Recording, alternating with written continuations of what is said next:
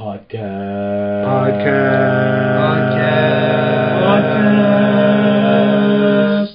Are we saying podcast? Welcome back to Fanboys and the Filthy Cats. We're back at you once again. As usual, this is Dennis. This is Lewis. This is Harold. Welcome, everybody. I'm really excited about this episode. Lots of stuff to talk about. Lots of things happening. So let's throw it straight to Harold because Harold has been really into Animal Crossing, and of course, my favorite, aside from Lewis's, my favorite segment? Segment, yeah. Yes. Is Animal Drop-ins. So go for it, Harold. Animal Drop-ins. Well, the interest in Animal Crossing for a lot of people has started to wane, I've noticed. And I think that the creators and the developers saw that kind of as well. So, like, the thing that you're supposed to do with any game to sustain people playing a game is to introduce new things. And for Animal Crossing, the first thing they're doing is introducing an all-new summer season that is starting after this recording, a couple days after this recording, or right before the July 4th holiday. And Dennis and I have been texting about it. We've seen the YouTube videos. I've seen some of the previews. And, yeah, it's getting me interested in playing the game more often than I was already playing it now. Den? Yeah, I mean, it's something that I know was a complaint by a lot of the Animal Crossing fans.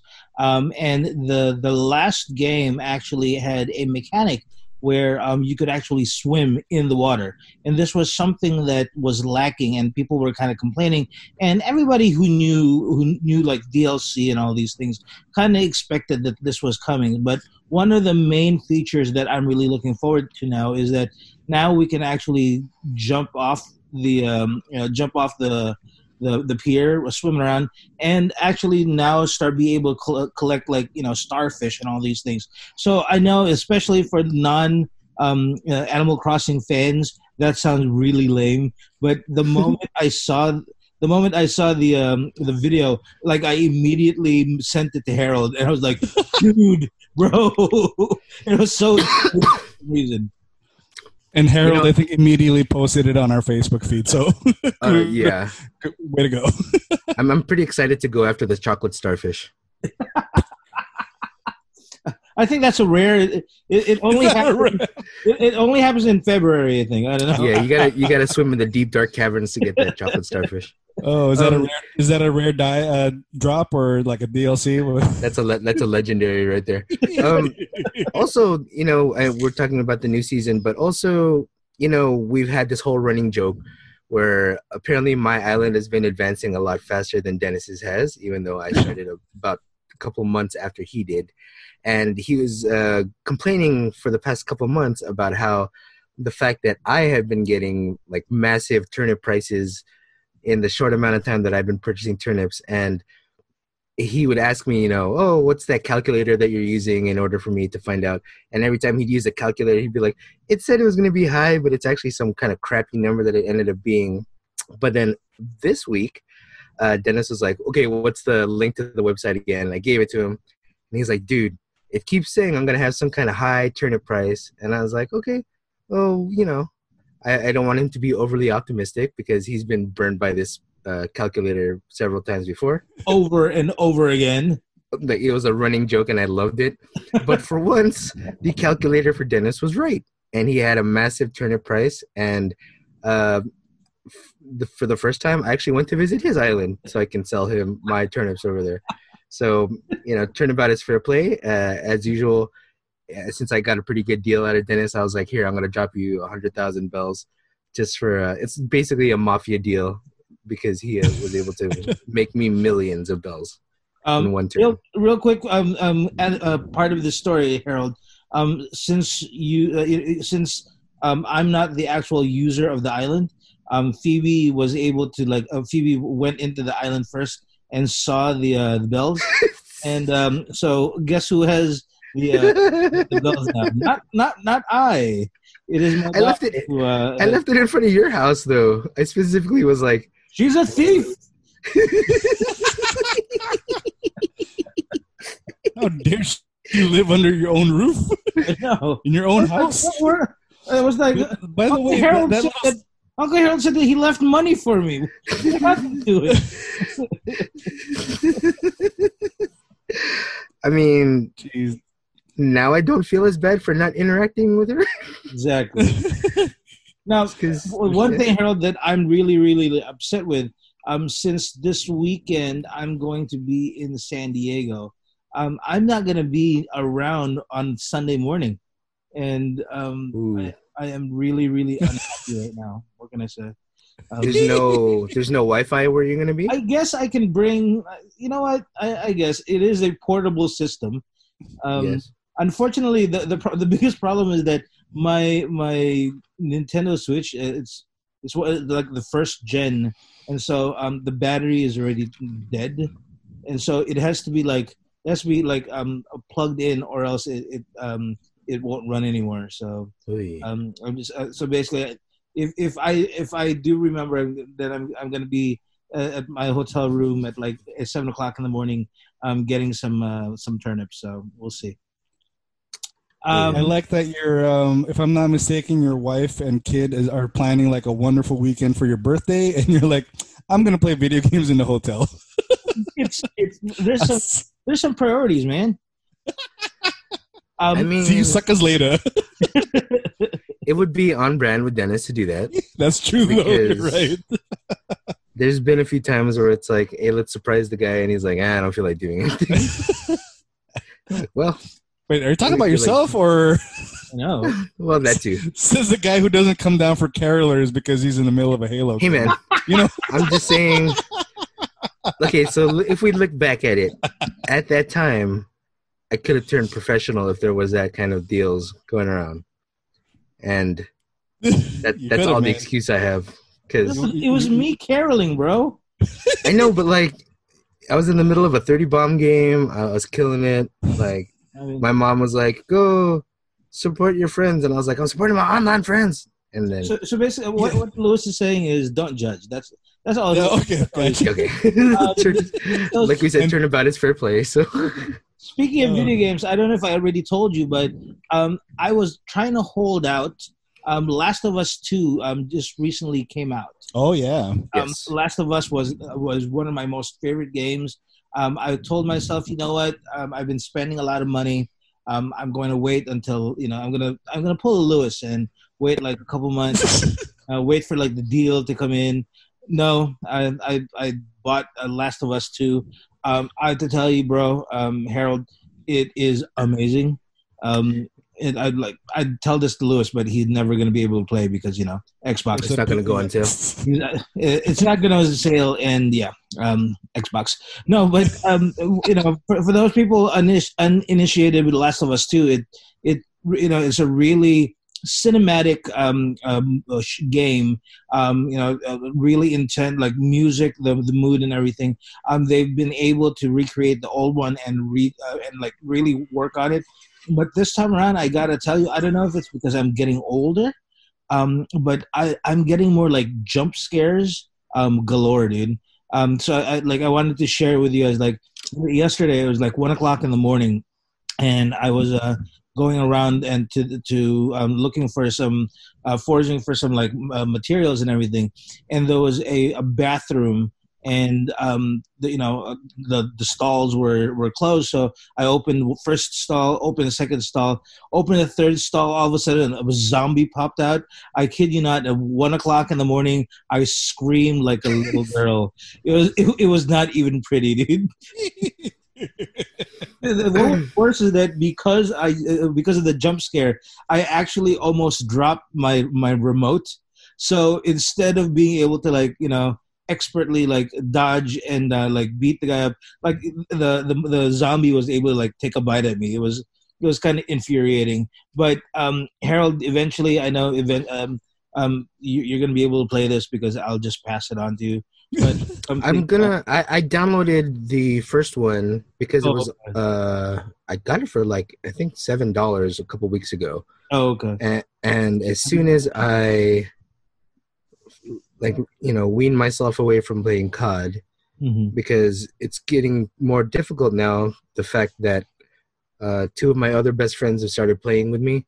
So it's like bringing new life to that game for me. Because for like a few months they were like ignoring the game, and they decided within the past couple of days, let's start playing, and they've really been into it. So as soon as we're done recording here, I have a schedule to play with those guys. That is a riveting Friday night plan for Harold. You're damn right, buddy. I just got off Animal Crossing, and we're doing this, and then games. Shout out to Albert and Jeff and all your buddies, your real friends, I guess. No, the guy that's designing the Back to the Future thing. That guy. Yes, please stay friends with him. Appreciate that, H. Let him win. You know, shower him with some Animal Crossing love.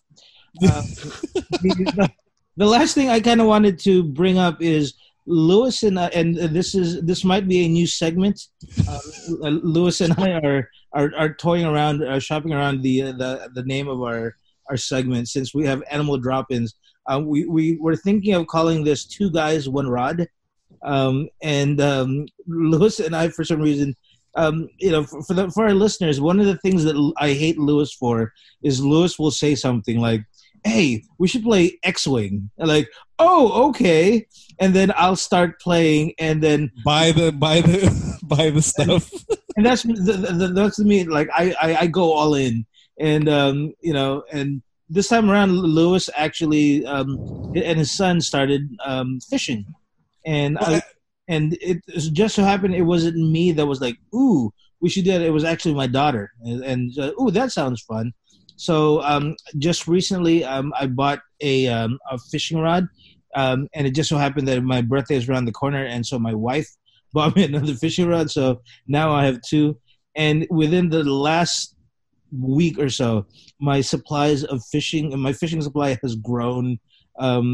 But the one good thing is, Lewis, I have to tell you that even if for some reason you decide that you're not fishing anymore, I actually enjoy it. That's like, even today, even when I was tangling my lines. Untangling it for an hour? For an hour. When I finally cast it, there was like that moment of like,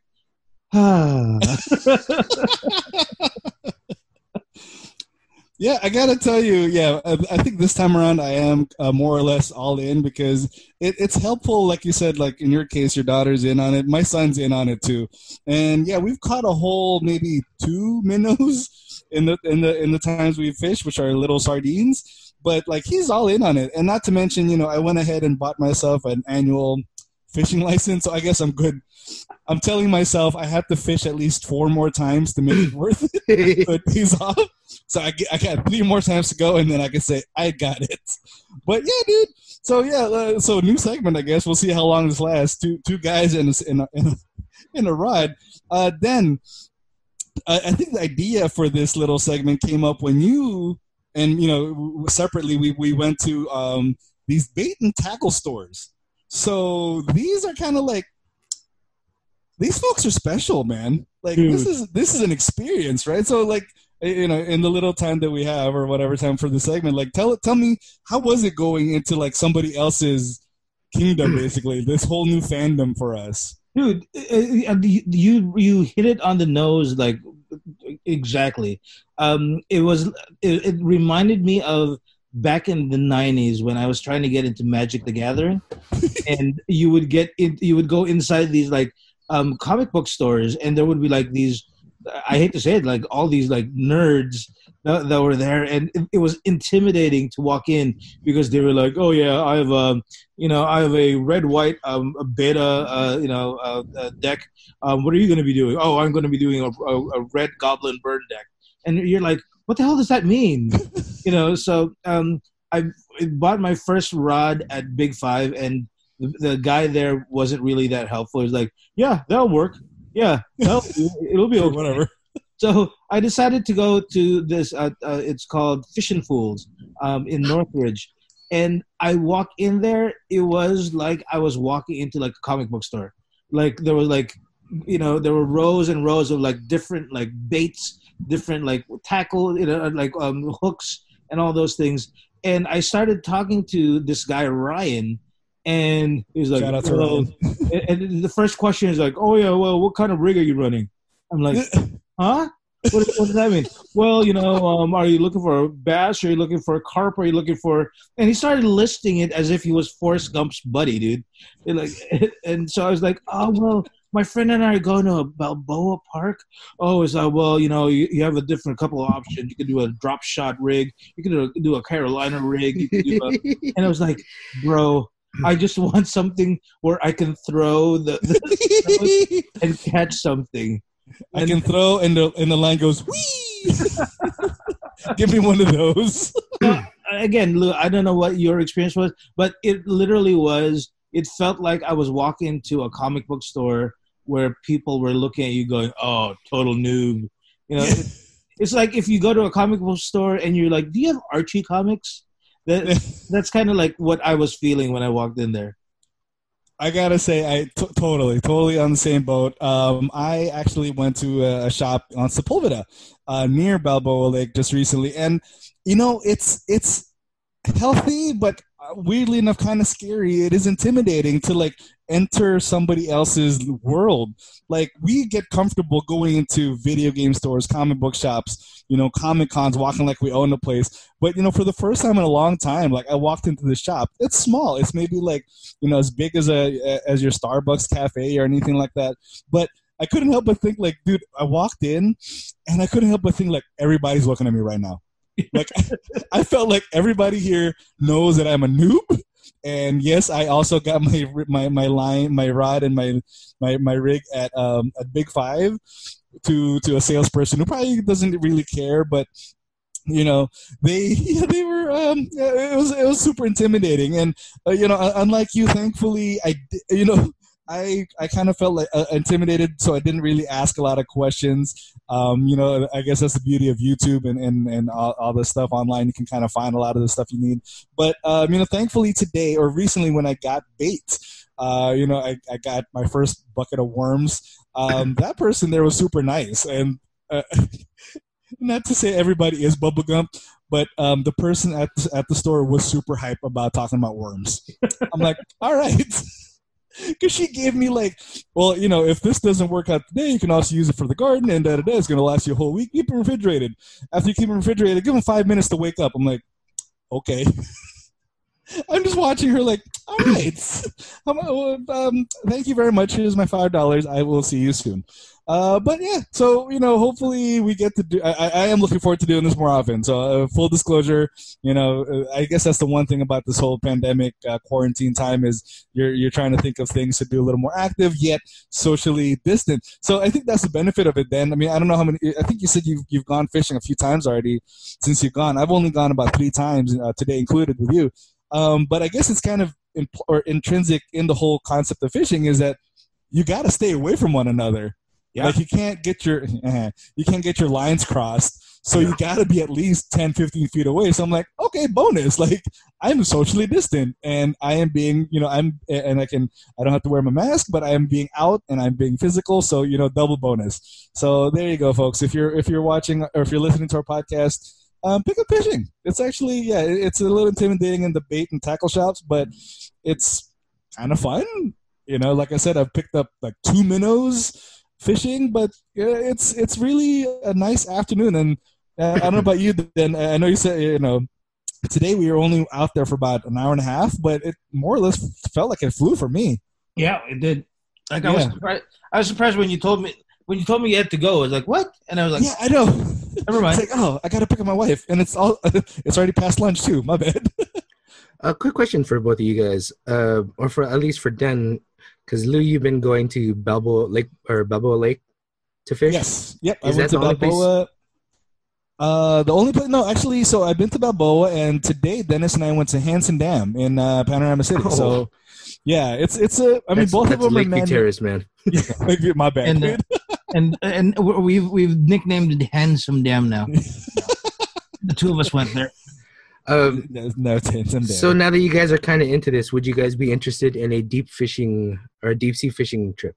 That's yes. Actually, I would be. Actually, yeah, wait. Hold on. Is this a euphemism? No, this is an actual question. Because I've gone before.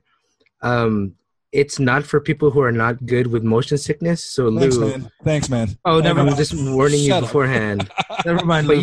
you already have your fishing license, so you should be good. But Oh, hold on. I think Lewis. I think you only got your freshwater, didn't you?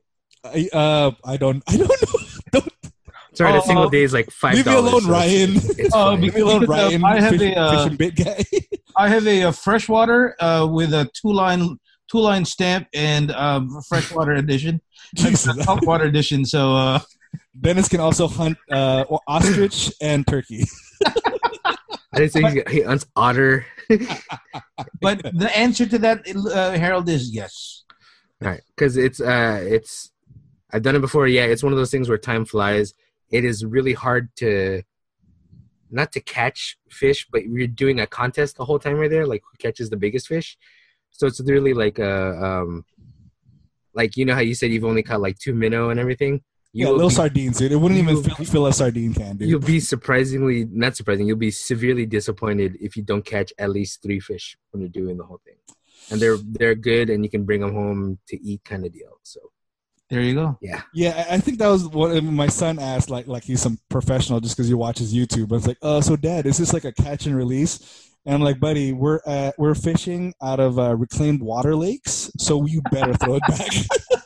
Did you guys catch anything at Hanson Dam? Seaweed.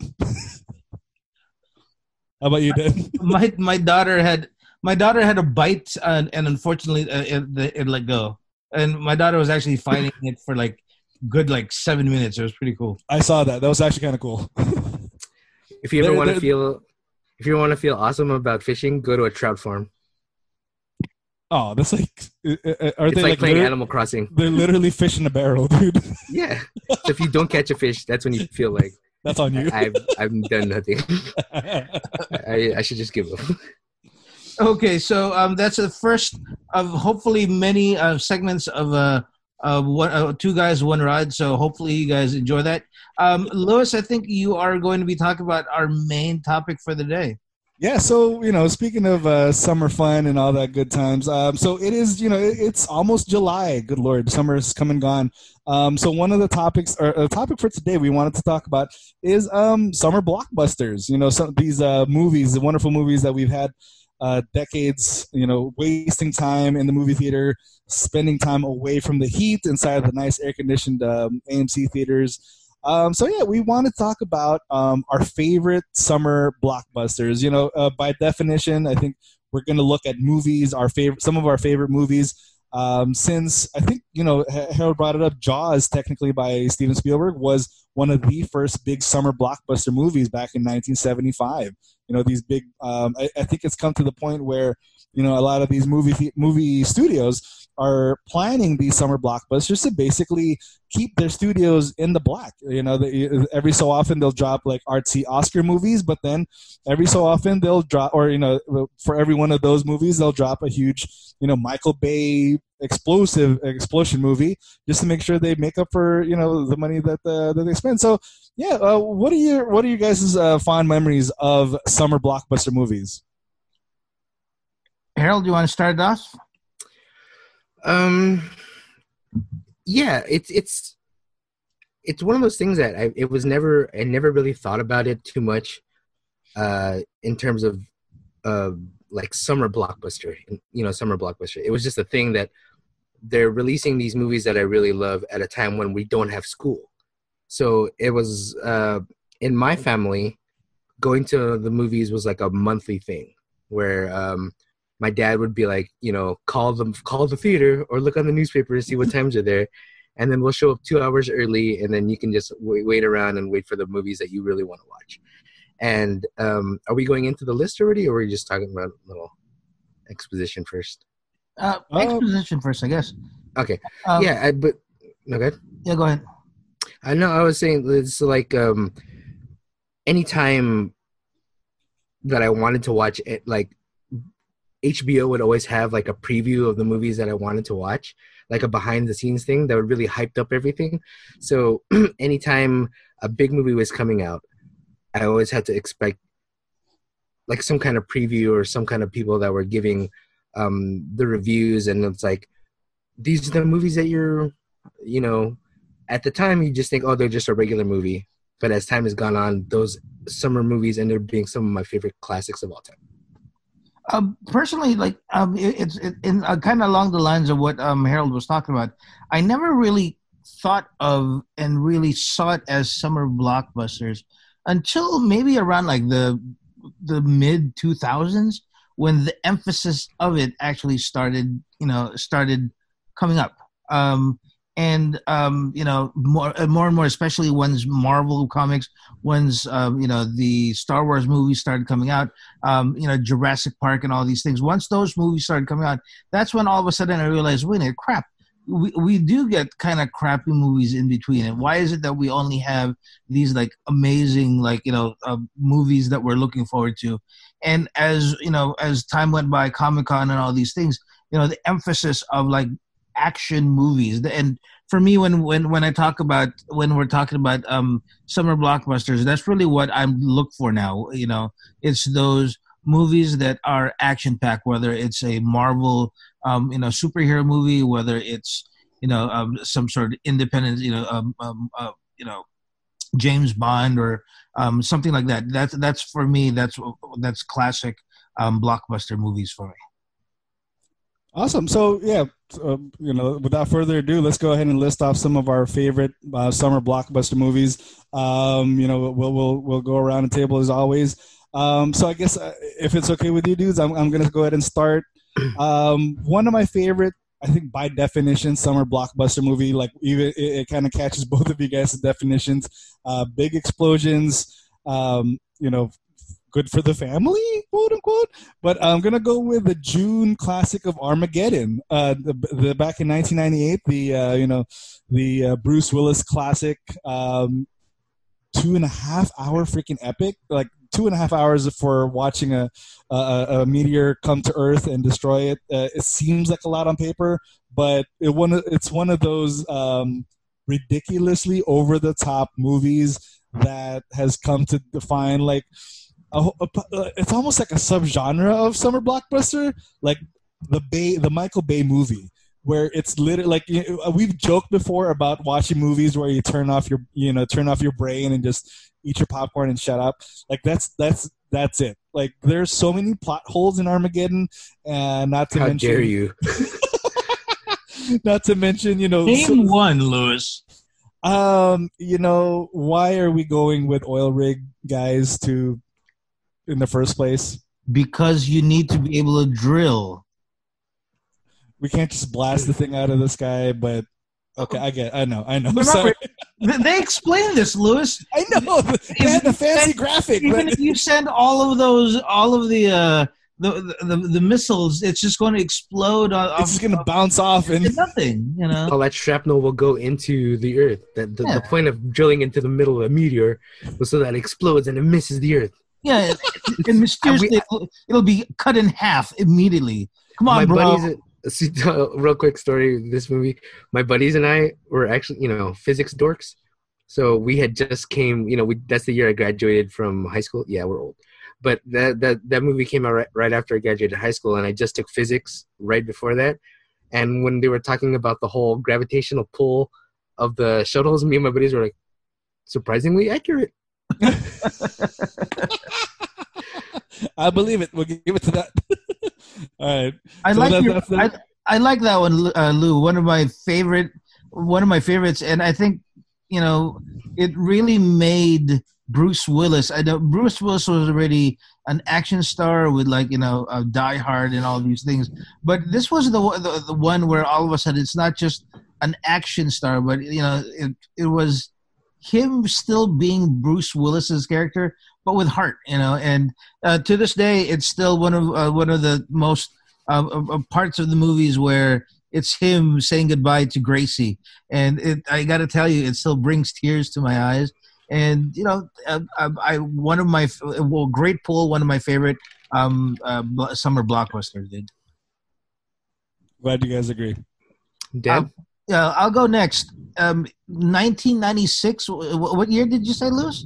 Armageddon came out 98. 98. So mine is 2 years earlier, 96, and this was the first year I was in college. it came out. But the problem was 1996 when it came out. I was actually didn't have any friends that that I could go to the movies with at that point. It was a sad point in my life. Harold was still too young to hang out with. Didn't we watch The Quest that year? I know, but that's right. Okay, The Quest. okay, yeah, you're right. But damn it. But, so I guess I have a different reason. But for some reason, I didn't see this summer blockbuster until a year afterwards. We were at a party at our friend Mooney's. He was a guest at one point in our podcast. We were at a summer party at Mooney's, and for some reason Mooney had Independence Day playing just like in the living room, and I like again the year before for some reason I didn't get to watch it. But for some reason, like I sat down and I started watching it. First and foremost, Will Smith. You know, even back then, I was a Will Smithsonian fan back then, and so I was riveted watching this movie. And I got to tell you, you know, speaking of like plot holes and everything, like this movie is like a terrible, you know, plot hole laced movie, but because it is a classic, you know, summer blockbuster, Independence Day is just something where I cannot, even though it is a long movie, I cannot help myself but watch it. You know, cheer for every single part, whether it's Bill Pullman doing his presidential speech or I forgot the guy's name, but you know, crashing his airplane into the belly of the UFO to Randy Quaid. Save all of it. Is it Quaid?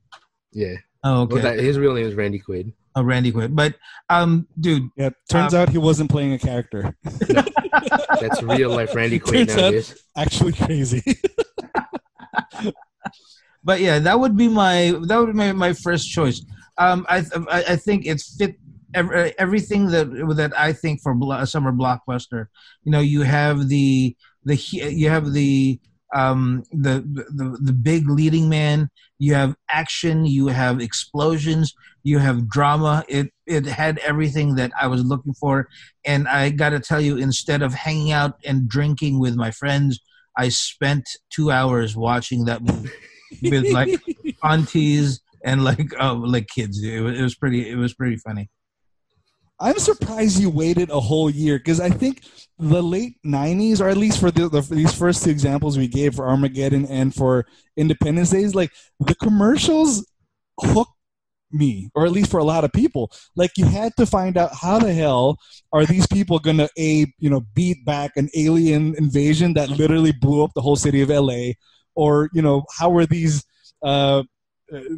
roughnecks going to beat back a freaking meteor the size of Texas. Like you had to find out. You had to go watch the movie. So it was a crazy time for trailers back then. Not like nowadays, where obviously when the new Marvel trailer comes out, you can just pull it up on YouTube like literally a second later. Back then, it was just like, what's going on? So yeah, anyway. You had to wait for the TV trailers to come up. Yeah, what a lame time that was. But yeah, good choice, then. Excellent choice. My first pick is actually one of the things that made me love summer movies, because I didn't understand what a blockbuster was, because I had always watched movies, the big movies, on TV or like on VHS or Betamax before I saw it in the theaters, until I saw the original Batman. Ooh, the original nice. Batman.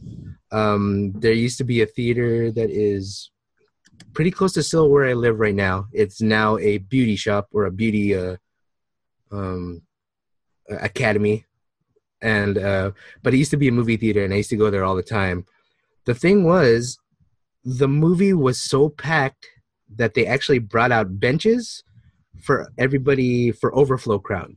Whoa, really? So in the middle of, like, you couldn't use a restroom because there was people, they put like actual benches in the middle of all the rows so people could sit.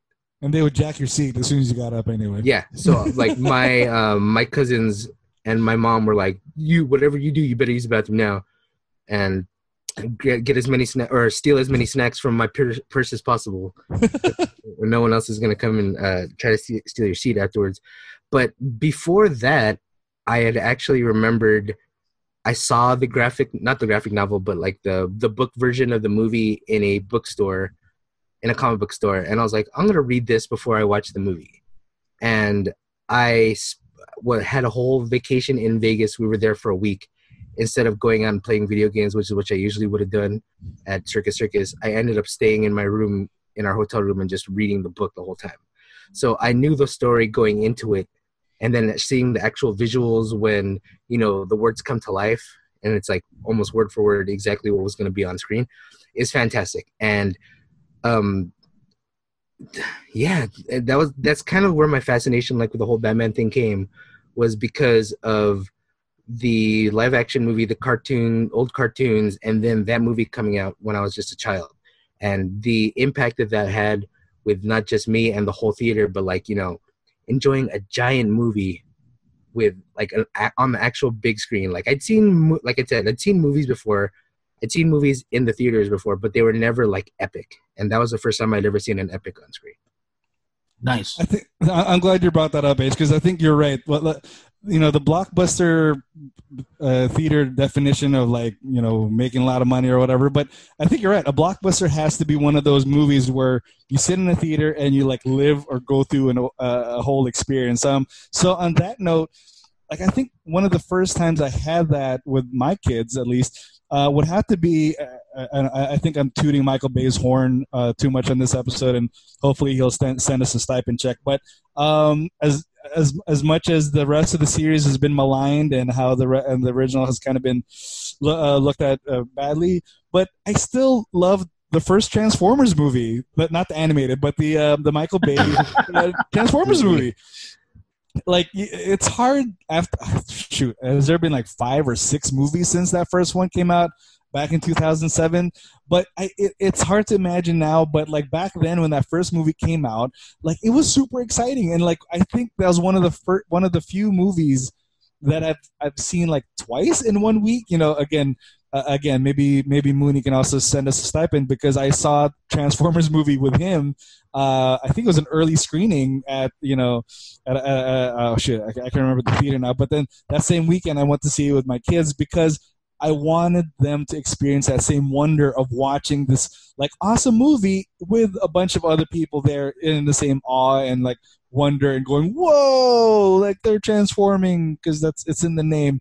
But again, like I know it's tough to watch it now, or at least it's after 5 or 6 movies that were less than stellar. It's a tough choice to make, but I still hold true that the first movie was pretty solid. I mean, it was a good introduction to the movie. It was a fun, turn your brain off kind of film.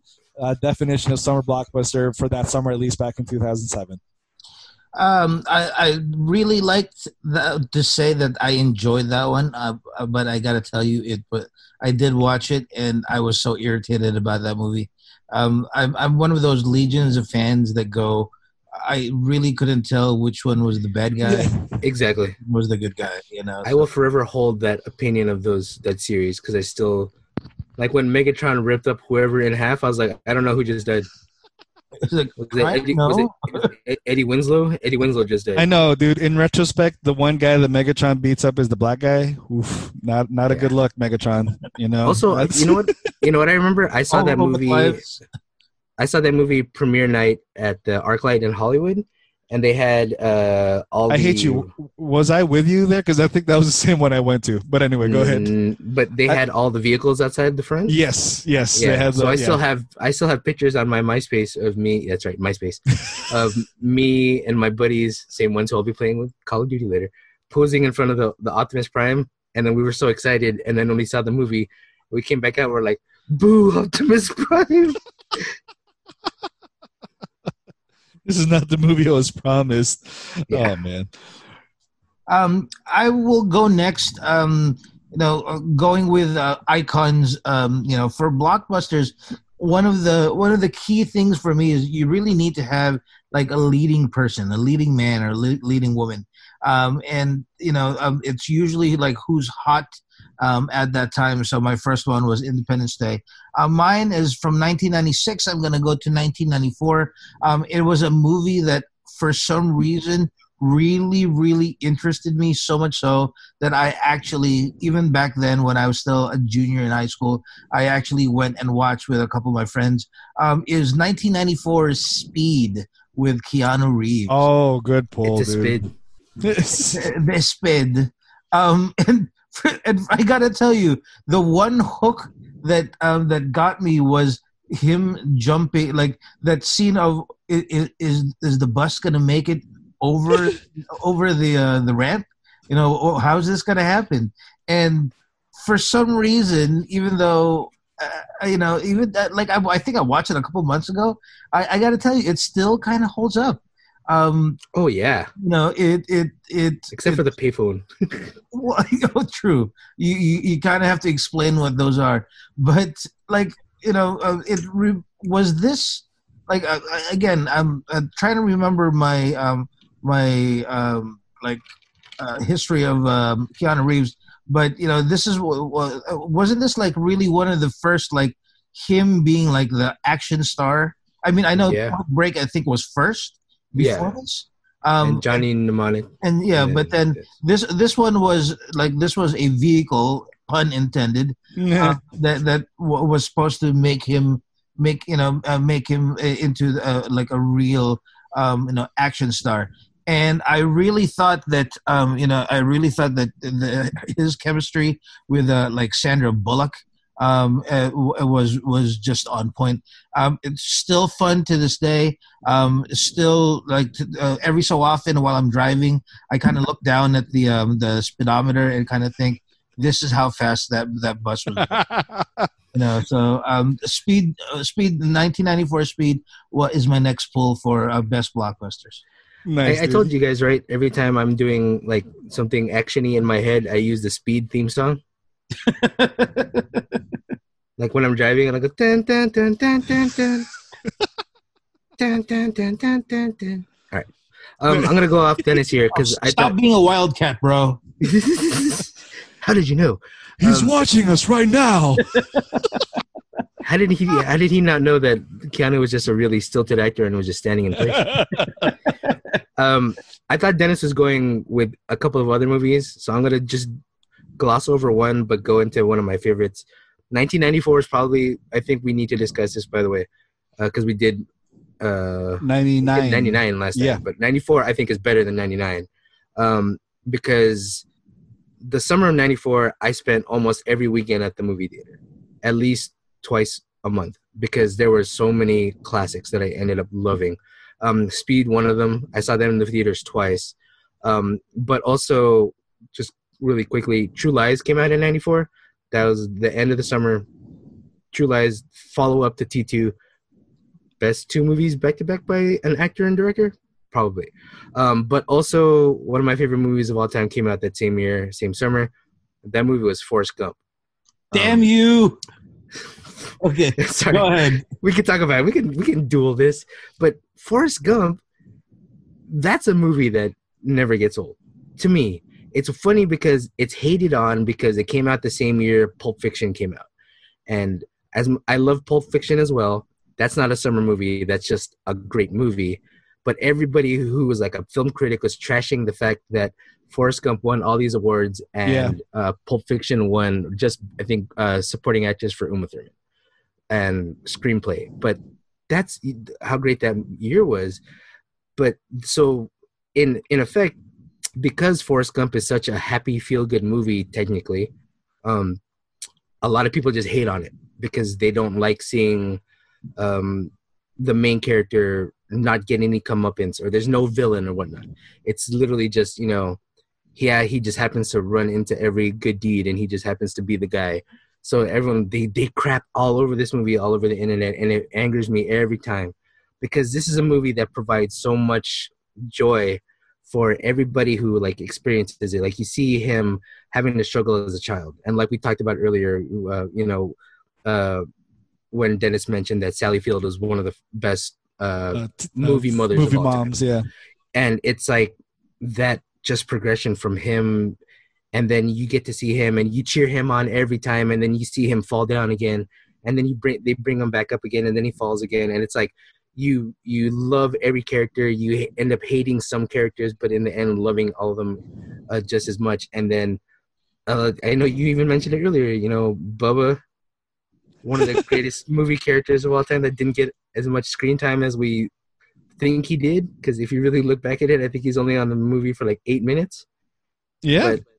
But forever memorable, and I like anytime that movie comes up, I have to watch it. It's so good, and that's what made me play ping pong. I'm still garbage at it. I agree, H. Like, just there's just so many, like, there's so many memorable moments, memorable lines. Like, I mean, to this day, even though most people most likely won't, younger people might not know it, but to this day, I still actually yell out the words "Run, Forrest Gump" when I see, like, when I see my daughter, like, running as fast as she can. Like, I've said that at least a couple of times. And you kind of mentioned Bubba, and if you think about it, like, and every so often, I'll be talking about certain things, and I'll start going, barbecue shrimp, like grilled shrimp. You're like, damn it, such a great movie. But real quick, again, one of the movies, surprisingly, Forrest Gump was one of the movies that I watched during the summer. But the problem was I watched it with my mom, and so she wanted to watch it. It was a good movie except at the very beginning when Forrest's mom decides to go with the school principal. And, like, I was like, oh God, and my mom was like sitting right next to me going, oh God. It's a funny thing. You know how we talk about sometimes, like, we don't get jokes when we're younger, and then when we finally realize them, it makes the years joke later so much funnier. The joke that I probably didn't get until I was maybe, because I never thought about it until I was like maybe 22 or 23, was when the premature ejaculation part. Oh yeah. I don't remember that part. I don't remember that joke. Jenny just touches his leg, and he's like, "Oh, I'm sorry." Oh. Jenny. I thought he was just like stimming. Autistic people do that all the time. Yeah, that's I just thought he was just like he was ashamed that he saw her naked. That's what I really thought for 8 years of watching that movie. I was like, oh, he's like, oh, I'm sorry. And then, like, one time I was just watching it, I was like, did oh man. He just did an American Pie. Oh, good. No, that's a great choice, H, because, like, it's obviously like a 180 from the choices we've had so far. I mean, yeah, there were explosions in Forrest Gump, but it's not as explodey as the Michael. But dude, that movie. Vietnam scene is tough. One of the best war scenes of all time. Yeah, absolutely. Something about and Tom. I always do the something bet May. May. Oh, dude, Lieutenant Dan. It was on like last week, and I was like, damn it, I know what I'm doing tonight. Yeah. Watching this movie, dude.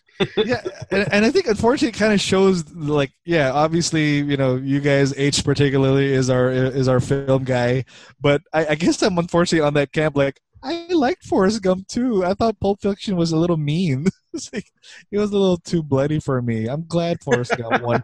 I'm glad they won the Oscars then. No, when the Oscars were going out that year, I was so pro Forrest Gump everything. Okay. And I was like, it's got to win everything. And then when Jenny didn't win Best Supporting Actress and Uma did, I was like, what the hell? Because I didn't watch Pulp Fiction until after that. And then when I watched it, I was like, this is a great movie. And it's very memorable. Very quotable. Yeah.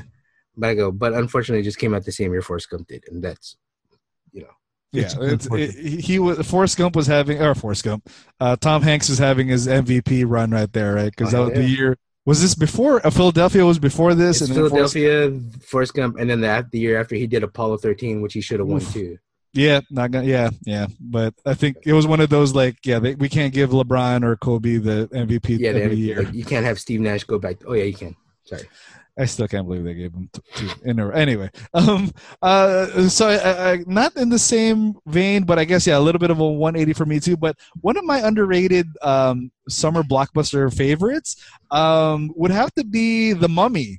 I love the fact that I still have cable, even though literally I think half of our friends has cut cable at this time. But this was actually on TV the other day after we were talking about this topic. I think it was on TNT or TBS or one of the T cable networks. But The Mummy was just such great fun. Like, it was fun. It was I guess in retrospect, what worked for me so much is that it felt a lot like a Steven Spielberg movie. Like, it was adventure. It was, I guess, there's a lot of swashbuckling action. Brandon Fraser was like just that handsome all-American. Did you call him Brandon Fraser? What is his name? Brendan Fraser. Brandon Fraser. Shut up, dude. You know what I mean. You know what I meant. Brendan. Brandon Fraser. Bren. Bren. Yeah, Bren. You keep saying Bran. Bren. It's not an A, bro. It rhymes with Ben, i.e. the character he played in Scrubs. Okay, got it. I.e. Bren. Harold, that was a great guy. episode. Yes. The greatest episode of all time. No, on Fake Friends. Oh yeah, dude. All right, sorry. Has he showed up on that one yet? Sorry, he just did it this week. Oh. So if you guys don't listen to our podcast, listen to the Fake Friends, real fake real friends. Yeah. Oh, good. That's a good pod too. I wish we could be that pod. So yeah, the Mummy back in 1999, one of my favorite. Again, one of those great movies that we saw. I was able to see in the theater. Everybody was having fun. It was one of those. I think I'm just on the wrong track, I guess, because again, just kind of like Transformers, it was the first movie it was one of those movies where you left the theater thinking, I want more. I can't wait for the sequel to come out.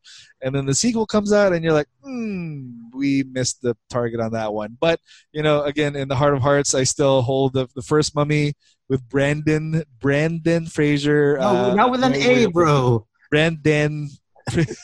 Never mind. That guy. That guy. Rick O'Connell as in my one of my favorite summer blockbusters. Okay.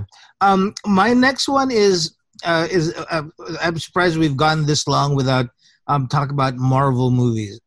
But Marvel movies now, at least for me, kind of exemplifies what a blockbuster movie is now. And a summer blockbuster like this I think is going to be the first because of the Black Widow having to be postponed. This is the first year that we don't have like a big Marvel summer blockbuster to look forward to. But in the early 2000s or in the 2000s, you had Incredible Hulk, you had Iron Man, you had Thor, you had Captain America, and all those movies, depending on who you were, depending on what your interest in superhero movies were. These movies were either really, really big for comic book fans, and really made a lot of money. But I think the really major, at least personally for me, you guys can correct me if you see it differently, but I think the Avengers was really the one that kind of transformed and took the Marvel Cinematic Universe and made it into like a must-wait for event every single summer. I remember watching the Avengers, and it was the culmination of everything. It was a culmination of everything that we were looking forward to, and it was the first time that we actually saw when an actual pre-planned what the vision for 5G and all these things all these years, that all of a sudden we have this one movie that's going to take all of the characters that we love, that we put our our emotions to, and now we're pitting them in a movie, and it's what comic book fans have always been used to with with like crossovers during the summer, but all of a sudden here we see it in real life. And I have to tell you, the first time I watched it, it was something that was a revelation to me.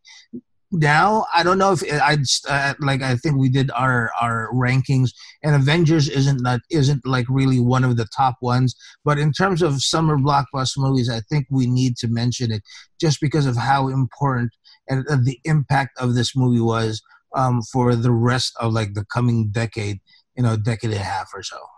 And actually, Avengers is still top 3 for me. Yeah, Avengers. It's up there. And Marvel movies, yeah. No matter what they make. Yeah, I totally agree, dude. And like, it's unfortunately the same formula that almost every other like movie company is been trying to copy since then. But you're right, that was like lightning in a bottle that like Disney, or not even Disney back then. Was it already Disney back then? Right. But Marvel just like caught and just hit in the right stride and caught everybody by like. It's crazy to me too about that movie is that as comic book fans, we knew what to expect because we've read the comic books, we've watched the cartoons up until then, played some video games where there's some crossover element to it. But even even we were surprised at how they were able to pull off something so like faithful and awe-inspiring on the big screen. So yeah, it's definitely a great, it's the definition, like I want to say the modern blockbuster, because if it doesn't have big explosions or isn't part of a big universe, unfortunately I don't see a lot of people coming out to watch it anymore. But it was a great movie still. Yeah, I think again, the one thing that I didn't say is that it was one of the reasons why I think it's so influential. This movie, I think, caused the casual fans to start noticing and start realizing, oh crap, there's something big going on. And ever since then, whether it's Guardians, whether it's the other Avengers movies, Doctor Strange, this was the one that made casual, non-comic book, non-fanboy people take notice, and all of a sudden see these summer blockbusters as important. Because I've had parents of friends who go watch this with them, and the question these people the parents are always asking, oh, so what's going on?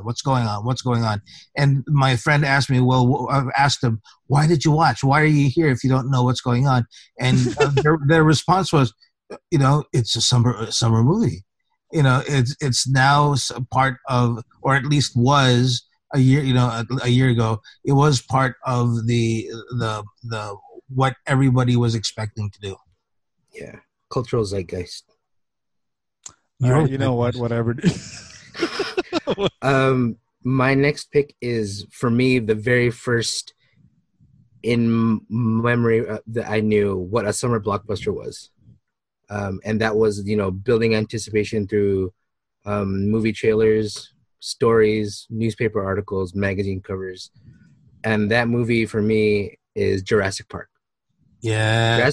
Jurassic Park, I didn't know what it's like. Like I said before, I knew Batman was like a big thing, but I didn't know the timing that like, oh yeah, they're going to play it during the summertime.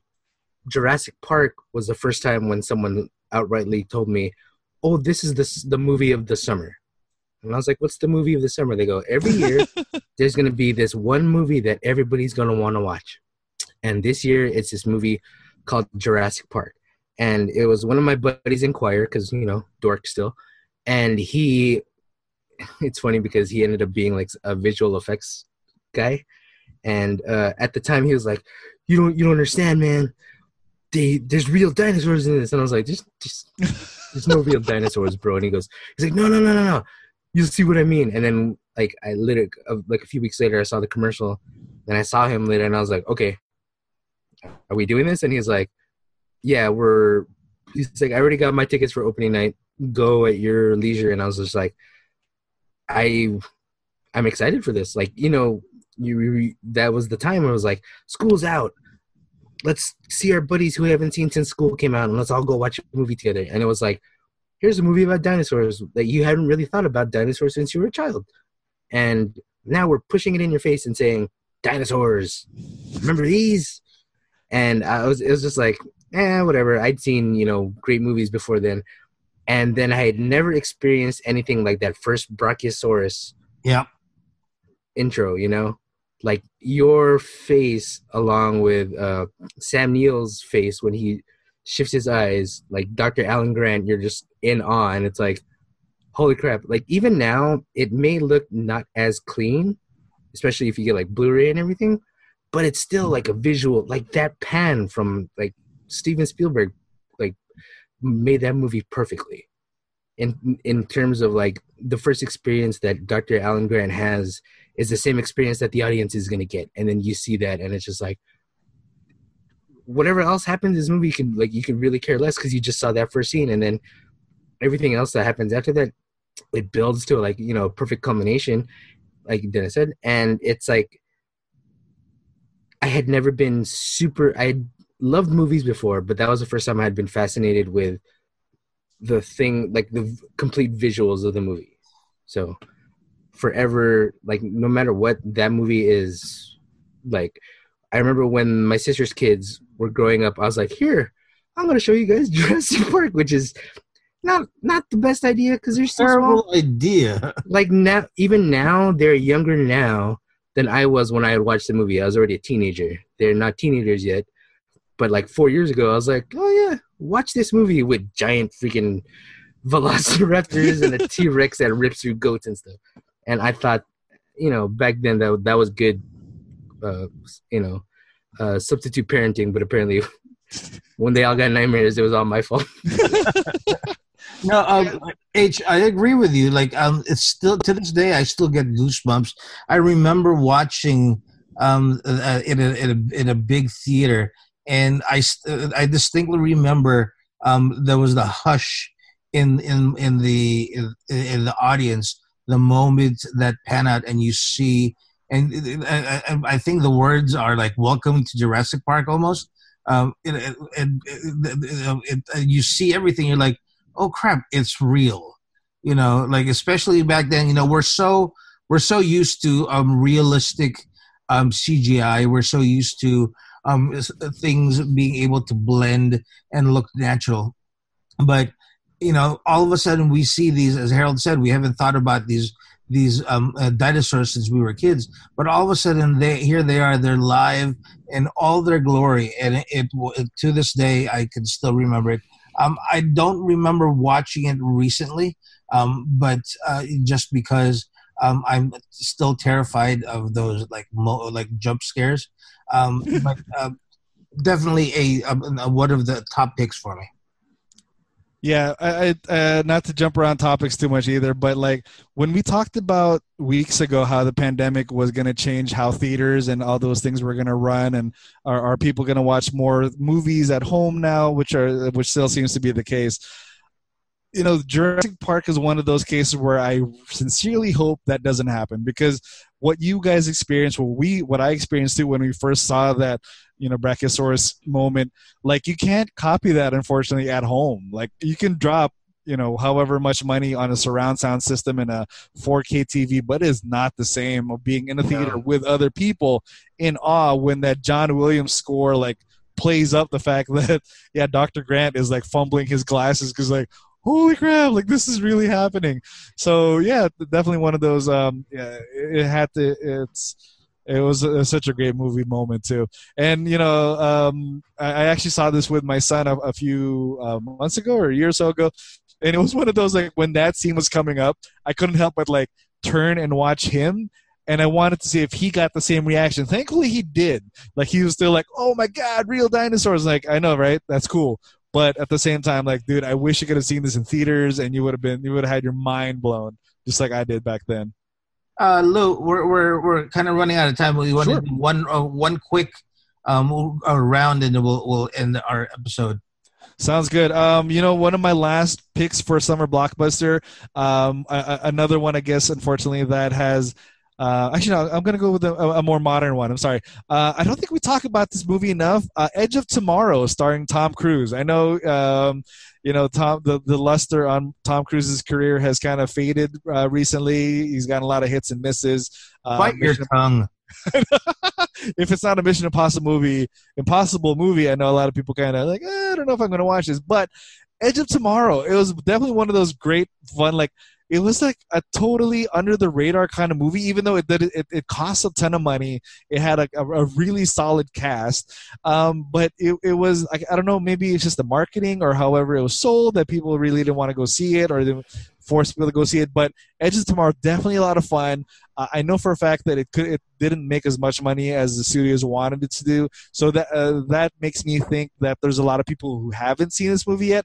So definitely go check it out if you haven't. I think you'll be pleasantly surprised. It's basically Groundhog's Day, plus aliens and sci-fi. So you can't really beat that. It's a fun romp. It's definitely worth watching and hunting down. And I think that you kind of hit on the nose, Lou, because it was hard, and to this day, it's still hard to kind of explain it. And I don't think they were able to fully explain what the premise of the movie was, because admittedly, I never got to watch it in the theaters, because it was like, oh, okay, it did it. The way they presented it, the way they advertised it, didn't really attract me. But I think it might have been one of you guys talking about it, and I watched it. I was floored at how smart and how good that movie was. Yeah, it had no reason. It had no right to be that smart and that clever, but it still pulled it off. Yeah. Some of the funniest, like, death scenes on film. Mine is a little bit of a cheat. It technically is not a summer movie because it was released in November. But I kind of wanted to share this quick story because, for those people who might not know, I came from the Philippines. And, it's been a while since you mentioned it. I know. Yeah, it's been a long and in the 90s, I think it was 94 when this movie came, or 93, 95, or I forget. I'll have to check. But when, during the summers, I would actually return to the Philippines and spend a couple months. And back then, since I was still I was only like 16. I didn't really have many like relatives that were my age that I could hang around with. I spent most of my time like in like malls, movie theaters, and everything. And it just so happened that year, the one specific year, because the movies come differently, like the days is actually, or when it's released is actually different, and it came the movie Beauty and the Beast actually premiered in the Philippines during the summer, at least in like June and July in the Philippines. And I have to tell you, I watched the movie. And I ended up watching this movie in the Philippines at least like 7 times. It was so good to the point where my brother was really irritated and angry at me because you're like, what are we doing today? Oh, we're watching Beauty and the Beast, bro. You sounded so manly saying that. We're going to watch it, bro. By the last couple of times I watched it, I'd already like memorized the songs. I was singing along with it. It was glorious, and it was a magical summer for me. So when we talked about summer blockbusters, I was like, I know my summer blockbuster, and I checked. It was like, oh, it was released in November. Oh, it can't count. But you know what? Screw it. For you, it technically counts. I know. I was gonna say that's when you first experienced it. Yeah. So I'm counting that as mine. Last one. Quick mentions before we go on. Do my last one. Summer of 2008 had 3 classics, like you said: Iron Man, Incredible Hulk, and I know because I'm not going to talk about it because I've mentioned it in my first movie, but The Dark Knight came out in 2008, and The Dark Knight is still one of my favorite movies of all time. And also, quick mention of Men in Black, because that's when Will Smith became, he solidified his crown as the king of summer. But my last one is, I think, a series that I don't think we've ever even talked about before. And that is from the summer of 2003, the movie is called Pirates of the Caribbean: The Curse of the Black Pearl. Oh yeah, dude. Good pull. Like, oh yeah, we haven't talked about Pirates of the Caribbean. I don't think we've ever. Well, because after that, it just became like a dumpster fire. But at least the first two movies, maybe even the third movie, like I wasn't expecting much after the sequels, anyways. But the very first movie, this was a series that people who knew me in college or kind of knew me in college knew that I had some kind of weird infatuation with pirates. And it had always been my favorite ride at Disneyland. Were you Matthew Patel? I was. Pirates are in. But every time we'd go to Disneyland, that was always the first ride I wanted to go to, because it was the whole, turning from Fantasyland into reality and back into, or reality back into Fantasyland, back into reality, all in just a few minutes. And, battles with pirates, and you have the whole pirate lore that the last movie that had attempted before that was Cutthroat Island, and that movie was like hot garbage as well. And you had Johnny Depp, who had been doing dramas and had been doing off the wall comedies that no one weren't mainstream or commercial at the time, and they decided, hey, we're gonna make him the star as a pirate. And we're going to and I laughed so hard because I was like, they're making a movie off a ride. What's next? They're making a Haunted Mansion? And that's actually what they ended up doing.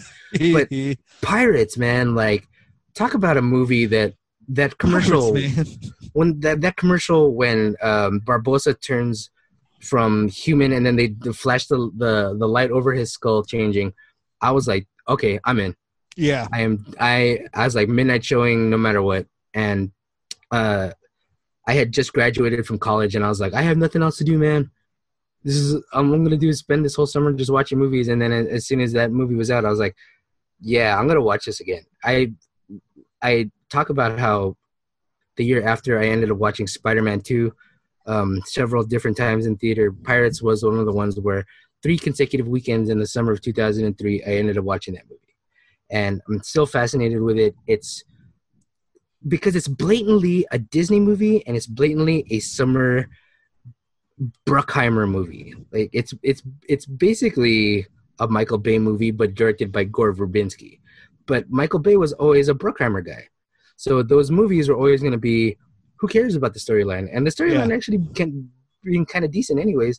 But I mean, you had swashbuckling, you had the people shooting cannons from side to side. It was so exciting.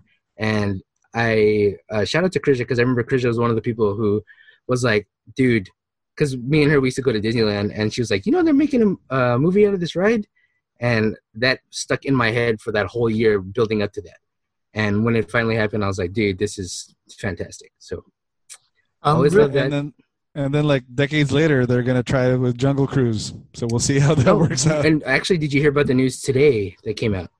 No. What's going on? They're rebooting Pirates. Oh yeah.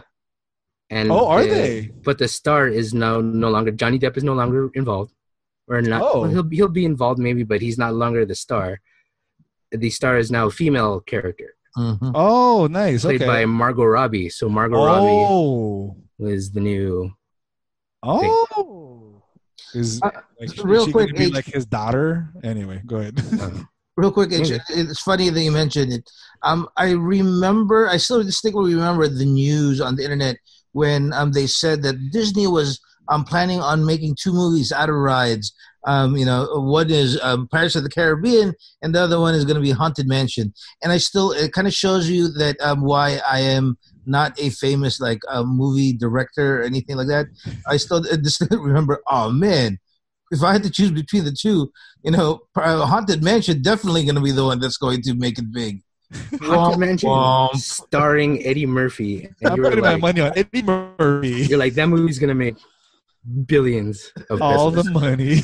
Also, quickly, forgot to mention, just because we do it all the time, because we mentioned this movie nonstop, but T2 came out in the summer of 91, and T2 is... Yeah, it's the GOAT. But because of the fact that we talk about the movie at the time, I was like, maybe it'll... Yeah, not this time. We'll give it a break this time. Yeah. But yeah, anyway, Pirates of the Caribbean. Totally agree. Good pick. Well, good discussion, guys. We're slowly but surely. I think our remember back in the day when we said 30 minutes was the longest that we can talk, and then now we're like averaging around an hour and a half. Yeah. I apologize to our listeners if you if you think we're getting a little long-winded, but hey, you know we're enjoying ourselves during this time of Corona. So that's it for us, guys. A good talk, good discussion, good polls.